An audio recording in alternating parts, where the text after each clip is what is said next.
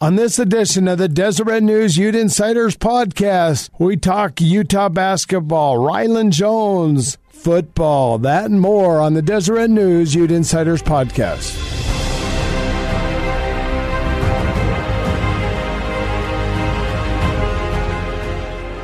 Hi, this is Greg Wrubell, the voice of the BYU Cougars, and for some reason, they've asked me to tell you that you are listening to the Deseret News Utes Insiders podcast. Enjoy! Welcome to yet another edition of the Deseret News Ute Insiders podcast. I'm Dirk Fazer, joined in our Swank Salt Lake City studios by Mike Sorensen and Jody Genessy. Guys, how are you this week? I'm swell. Doing Mike? great, really good. Well, I'm doing good, too. I tripped over a rug. I was in Orlando last week dropping my son off and broke a bone in my leg. And I'm playing hurt today, guys, and I have a cold. But we're going to plow through this and have some fun. Let's jump right into basketball, guys. The Utes picked up two big wins last week, defeating Washington 67-66 and Washington State 76-64. Mike, those were two big wins. The Utes needed those desperately, didn't they? They really did, because they were in last place at the time, and lose two more and you're going to be buried and really in last place. Never get out of the cellar maybe. So that was really a big deal for them. Now they're back up kind of in the middle of the pack with a chance to move on up again if they get a couple more wins. So yeah, it was a huge deal just to kind of stay relevant for the middle of the Pac-12 season. Mike, what's up with the Huskies? I think a lot was expected from them this season. They're kind of getting out of the gate. Maybe not as fast as a lot of people anticipated. They've lost a lot of really close games. And in fact, I just looked at the NET rankings, the net rankings. They're like number 45 in the nation. They're still way ahead of Utah, despite their last place standing in the Pac-12. So they're still really a good team. They just had some bad luck this year. I think they lost a couple games. They lost that one game in overtime. Was it to Oregon or Arizona, one of those top teams? Right. And they've already lost a Utah game they should have won. I mean, they had that game pretty much in the bag. So you turn a couple of those around, they've got a winning record in the league, and they're just right up there. So they're going to be a challenge for the rest of the league. I mean, right down to they've got two first-round picks on their team, so they've really got the talent to, and they could go far in the Pac-12 tournament and maybe make the NCAAs. That also speaks of the parity of the Pac-12, I think, in the middle. You have a lot of different teams that can come in any week and any day and beat you. So, well, and kind of lost in the shuffle of this, guys, that's a signature win for the Utes because they're playing a team that's got a high national ranking, as far as those things that they weigh as far as who goes to the NCAA tournament. That's it's another what they call a quad one. A quad one win. Yeah, or they're in the top 50, and they've already beaten Kentucky and Minnesota. I got three of them, and BYU. So their non-league resume is really strong, and if they can win, if they beat USC, they're ranked like 45th. So there'll be another top quad one, and they've got a lot of chances coming up after that. So they just got to pick up some of these games that are going to be hard on the road, but they still have a chance to get some more big wins coming up. Mike, you covered those two games. Obviously, Ryland Jones is playing phenomenal right now for the Utes. What were some other things you took away from those two wins? Because obviously, the Utes as a team showed a little moxie in that Washington game. The biggest thing I took away was the fact that they finally got some production from their two big guys. Or not? They've had some good production from Mikael Jantunen, the Finnish forward. But God, you can say that name. Well, some of us might be close. Jody, give it a try. Mickey. Okay. So, which makes me want to sing, "Oh, Mickey, you're so fine." Okay, I'll go and continue, stop. please Mike. stop. Save me. Brandon Carlson, who's, he's kind of been lost in the shuffle a bit this year. He's a kid that came off a mission in the summertime, and people kept saying how good he's going to be, and he's kind of starting to show how good he can be. And he had a great game. He had 14 points, 3 block shots. Jody wrote a great story about him. And then there's Mickey, who's really been coming on strong. So the biggest takeaway I have is that, you've been counting on Timmy Allen and Booth Gotch all year, and those two have kind of hit the skids lately. They both struggle shooting, and so Utah doesn't have him. And they've had Jones pretty solid all year. He's had 1 or 2 off games. So really, to have those guys step up, all of a sudden you have maybe 5 guys that can score for you. Which going forward, if Timmy Allen and Booth Gotch come around, that should be good for the rest of the season. Mike, do you think that those two guys, Allen and Gutsch, is it the fact that defenses are focusing on them? Is that maybe why their production's down a little bit? I think in Allen's case, it definitely is. I think, early in the year, he was able to work his way around inside a lot. Now he gets in there and he gets double-teamed a lot, and he's just kind of throwing up some shots that, he used to have maybe one guy guarding him, and now he's got one or, more than one, and they aren't going in, and he's kind of forcing a lot. So, definitely him. And Booth he just can't, he's kind of just lost his shooting touch outside that he had earlier, and he needs to go to the basket, drive more, and then once he makes some shots there, he just can't have these 1-for-8 nights that he's been having lately, because and then he just kind of sits outside and tries those 3-pointers, and they're not going in right now. Yeah, that's the thing I think about Booth is he really needs to find a way when the shot's not going in to still contribute. I think that's one thing that Ryland does so well, even when his shot's not on. He's everywhere. He's still helping the team, getting them better. I think Timmy Allen does as well. One thing that I like that Brandon Carlson said the other day was during the 4-game losing streak, Timmy Allen sent out, I believe he said it was after the Arizona loss, that Timmy Allen sent a group text to all the players and said, hey, keep your spirits up, let's keep going, don't get down. And I think that shows some off-the-court leadership from a sophomore. This is a team that's really lacking in that senior and junior, upperclassman leadership, but I like that Timmy is finding different ways to help the team even when his shot's not off. Well, Jody, that leads to the million-dollar question. Is this young team coming of age, so to speak?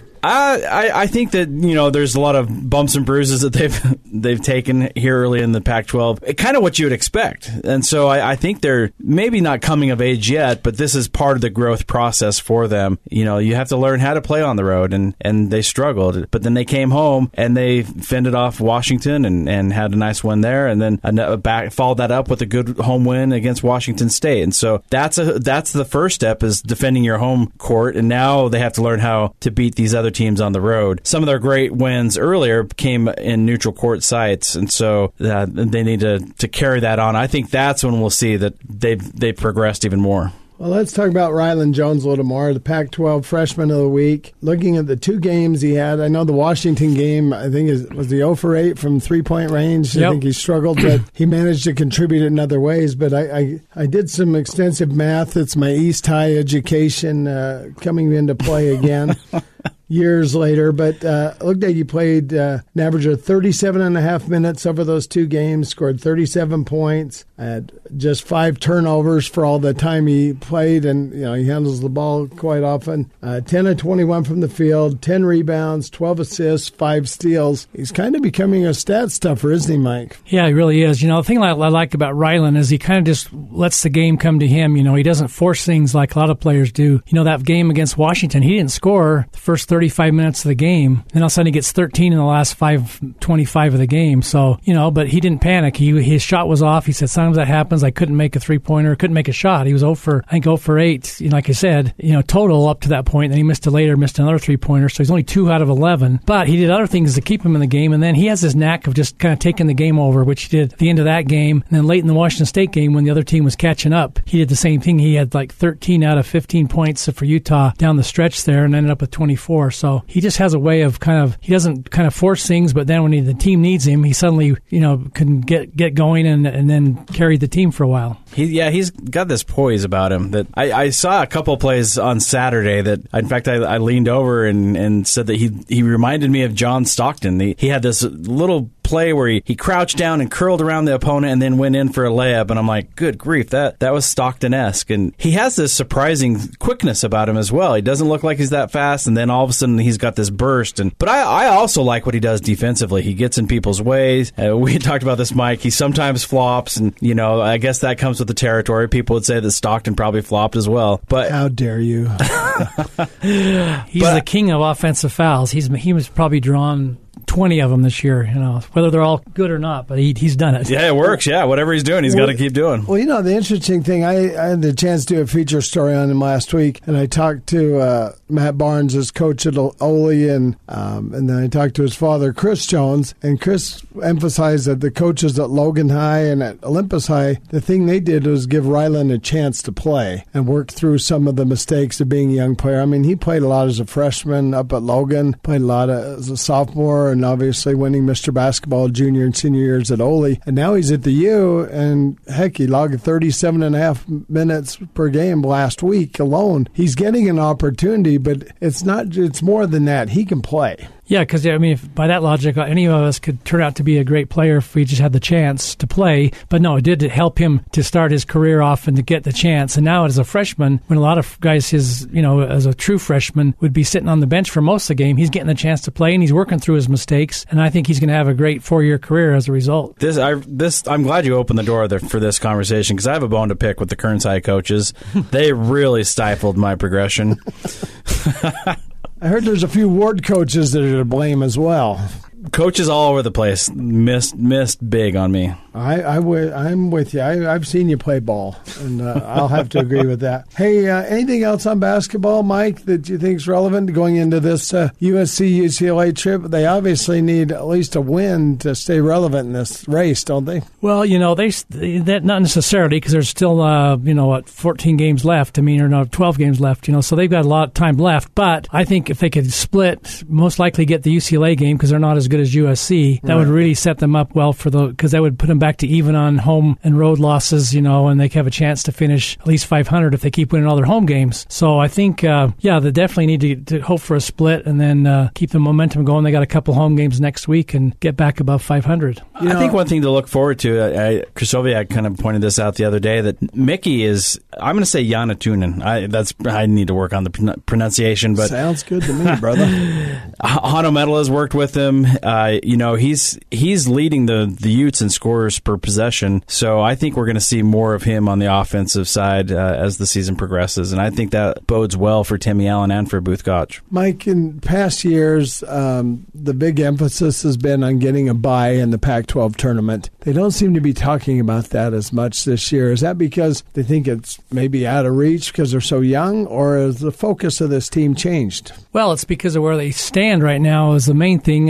But, at today's press conference, we asked Larry about his NCAA. We brought it up. Usually coach will say, I'm not even thinking about that. But he says, that's always our main goal, and that we'll think about that. He says, until someone tells me that we're eliminated, we're still going to believe we can do it. Right. So, I think they're the same way. He used to say that same line, I think, in past years about being getting a bye the first round, right. Being the top 4. I think it's going to be a lot harder this year because there's about 5 or 6 solid teams that are going to be hard to pass. So I don't think you can count on it. But, if they can pick up a couple of these road games, there's still that chance. But they have put themselves in a bit of a hole with those early losses. Well, and then, Mike, I think you pointed out in weeks past that obviously getting that top 4 is no guarantee you're going to get to the next round. And sometimes the team that plays the night before has maybe got the kinks out, Utah's or maybe proved that. The rust off. And they lost 3 in a row on being the top seed. So maybe it helps to do that, to have a game and warm up and then go against a team that's been sitting. Get to go to Vegas a day later, but we come home early. So that's right. That'd be nice to stay a while and have been. Let's jump over to football, guys. Jody, I know you kind of monitored these things, but the Senior Bowl, Bradley Anae, 3 sacks. He obviously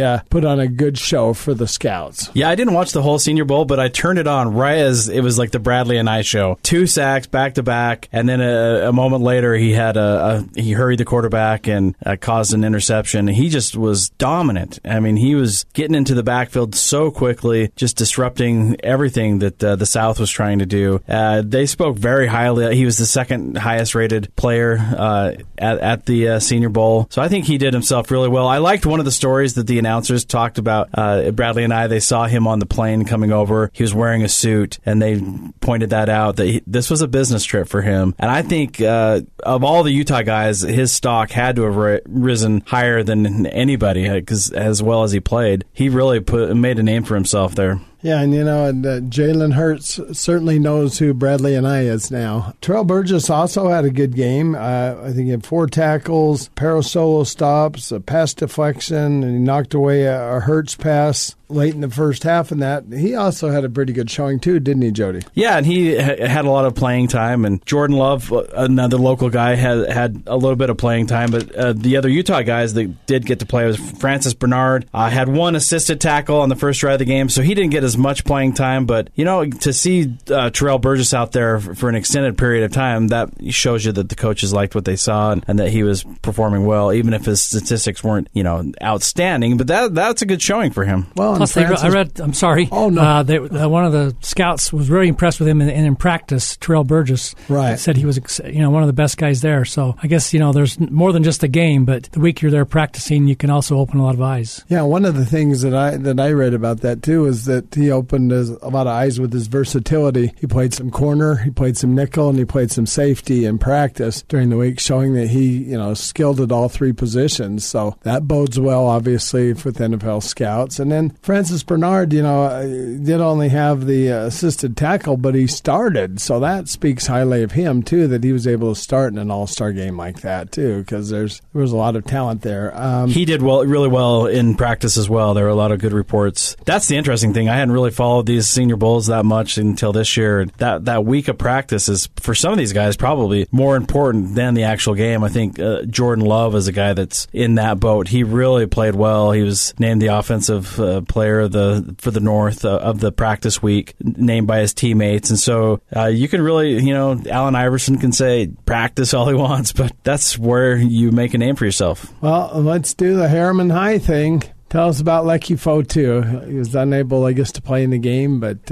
Yeah, it looks like he was in Alabama, but he tweaked his calf recently and was told by the medical staff to sit out. So that's unfortunate, but, I mean, anybody who saw Leki Fotu, you don't need to see him at the Senior Bowl to know that he's a special player and a beast who wherever he goes, and I believe it'll be high in the draft, he's going to be an impact player pretty immediately, I think. All right. Now, before the Senior Bowl, there was the East-West Shrine game in Florida. Tyler Huntley started for the West and completed 6 of 8 passes for 47 yards and a touchdown. He also led 2 scoring drives for that team. So he improved his stock, too, didn't he? Yeah. I mean, he showed this year during the season and in the East-West Shrine Bowl that he can pass the ball, but he's also, can use his legs, and he can engineer drives and be a good team leader. And so I think that's what coaches are looking for, scouts are looking for. He might be a guy that doesn't get drafted but could still come into the league and get a chance just because of his outstanding athleticism and all the other things that he brings as a quarterback. What did he finish with? 45 yards on 7 carries, so he did well.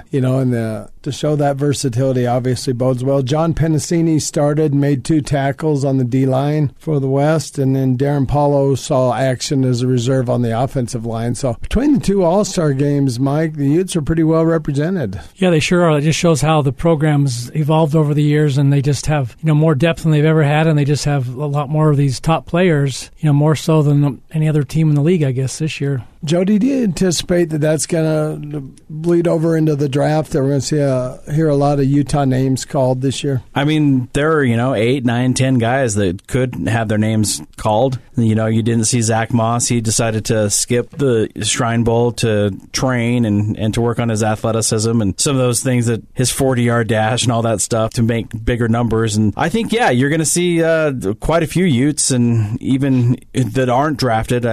There were so many NFL quality guys on this team this year. That's why they played so well, and I think it'll be fun to watch their careers progress. I'm sure we'll see scouts from every NFL team when Utah has its pro day in March. That's kind of been the norm, but we may see some high-profile general managers on that because there's a lot of talent up there. And Bradley and I, like you said, showed the defensive line is as strong as it's ever been, and then you get Leki Fotu healthy and John Pennicini. I mean, there's a lot of guys to choose from there, and Zach Moss, like you said, the list goes on, and Jalen Johnson and many others. So it should be a fun time in Las Vegas for the draft this year. Yeah, you got to get your leg healed, Dirk, before the Utes Pro Day. That's true.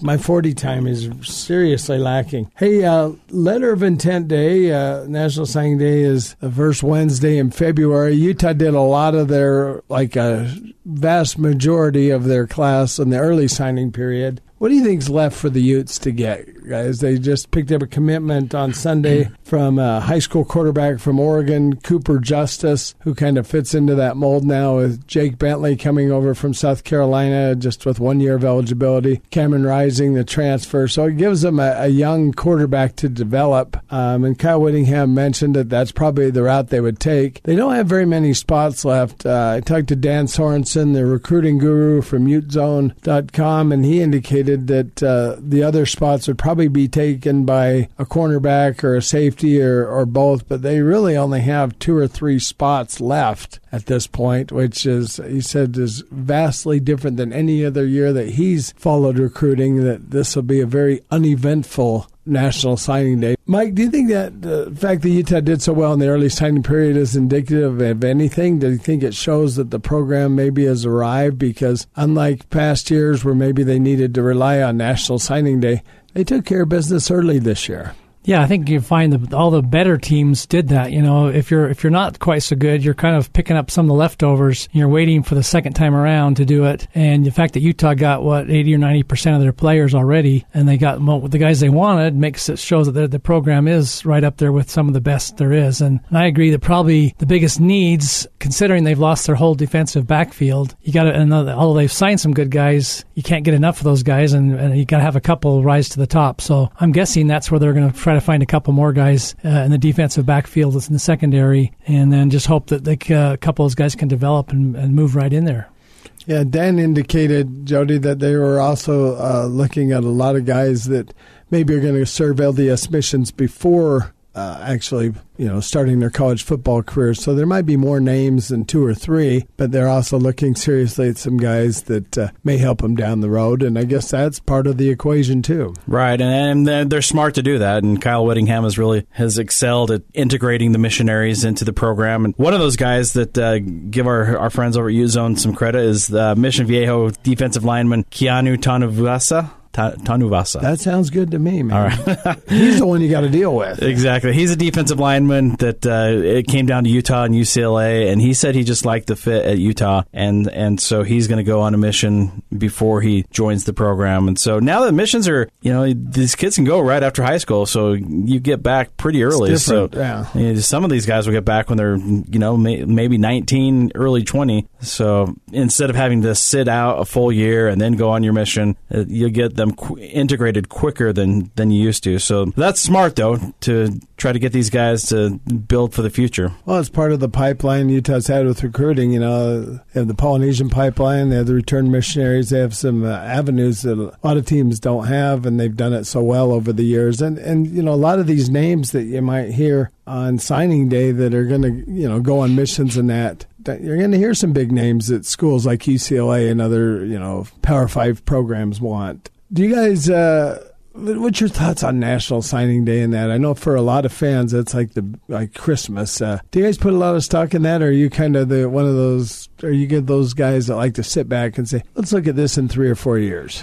Yeah, I'm one of those guys, one of these old guys who just, let's wait and see. It's fun. It's kind of exciting to see who gets the most 3 and 4 and 5-star guys. But I'm always kind of a skeptic and say, let's see what they're like for 3 or 4 years from now, and not get overly excited about it, because there's always an Eric Weddle out there who was a 1-star and ended up being in the NFL. Right. You just never know which guys are going to develop. And if you have good coaches, they're going to develop a lot of these players who may not be quite as highly ranked. So I'm one of the guys who says more of the wait-and-see type. And I know the answer here, Jody, but I don't suspect that you're one of those guys that gets up at the crack of dawn and starts to see which letters of intent have been faxed into the Utes and updated on their website. You're right. I don't even go to sleep. I get so excited.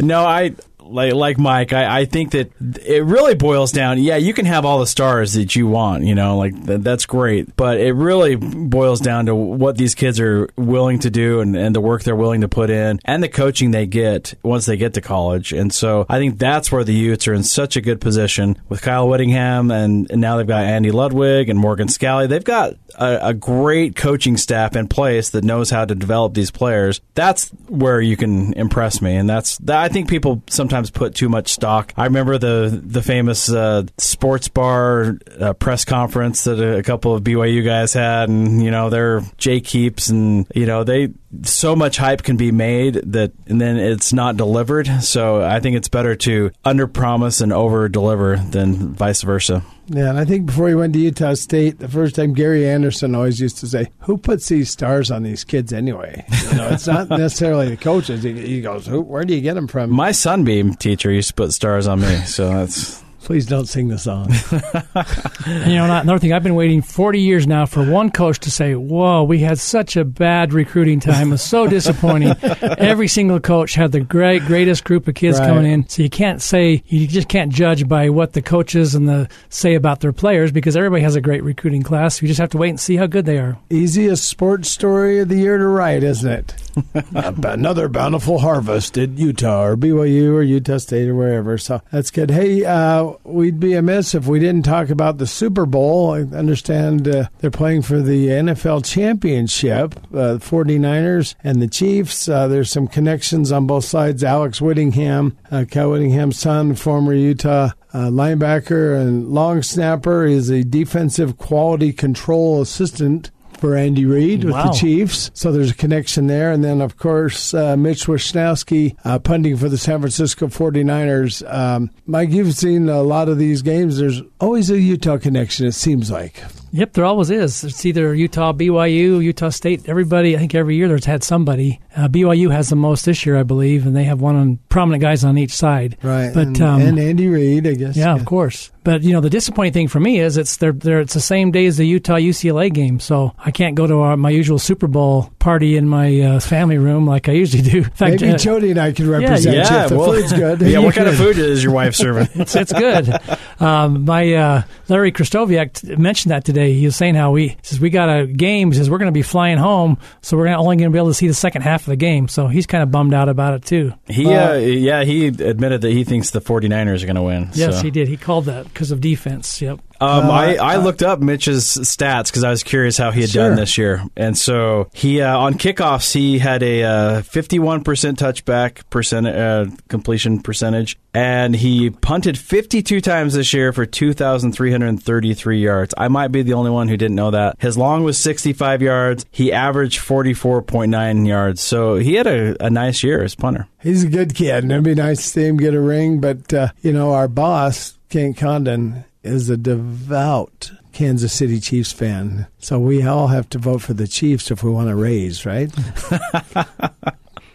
All right. Hey, I just going off what you said, Mike, in closing here, a couple years ago, my beloved Seahawks were playing the New England Patriots in the Super Bowl, and I was covering a Utah-USC game in Los Angeles in front of a crowd of about 500 people, and it was an afternoon game, and everybody was trying to get out and get on this Southwest flight to Salt Lake, and I got on and I got to the airport, and I was booked on a later flight, and I begged the lady, and she let me on. So I'm sitting there, and I get the game on my laptop, and I'm the only person on there watching the game, and I've got about 8 people hovering over my seat watching. And I was really angry when the Seahawks threw that pick at the end of the game and didn't give the ball to the beast mode, Marshawn Lynch. And so I slammed my computer, I closed it and said, we're done. And all these people were getting on me. Oh, you got to watch to the bitter end.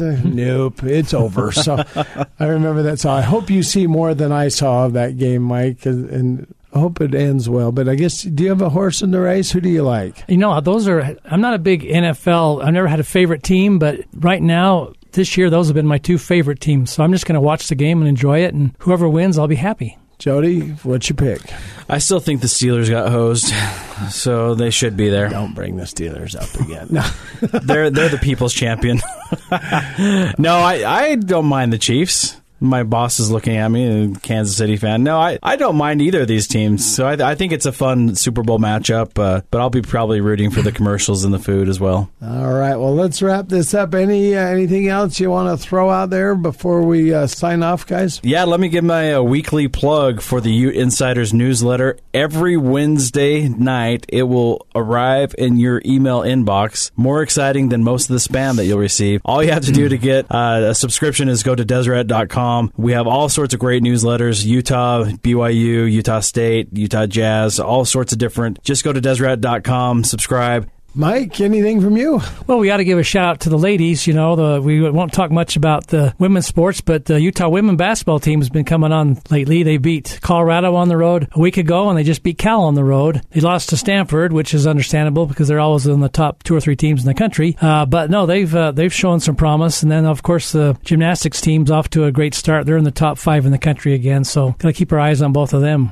And then, last thing, too, obviously the Utes announced that they were going to honor Chris Hill with a banner in the Huntsman Center. Mike, you know Chris Hill as well as anyone here. I've been covering him for years. Is that a good honor and a well-deserved honor in your opinion? Yeah, that's very appropriate. I mean, he did that for 30-plus years and did a great job as one of the top ADs in the country and brought the Utes a lot of success. So I think it's very appropriate. All right, folks, we appreciate you for listening, and we will talk to you later.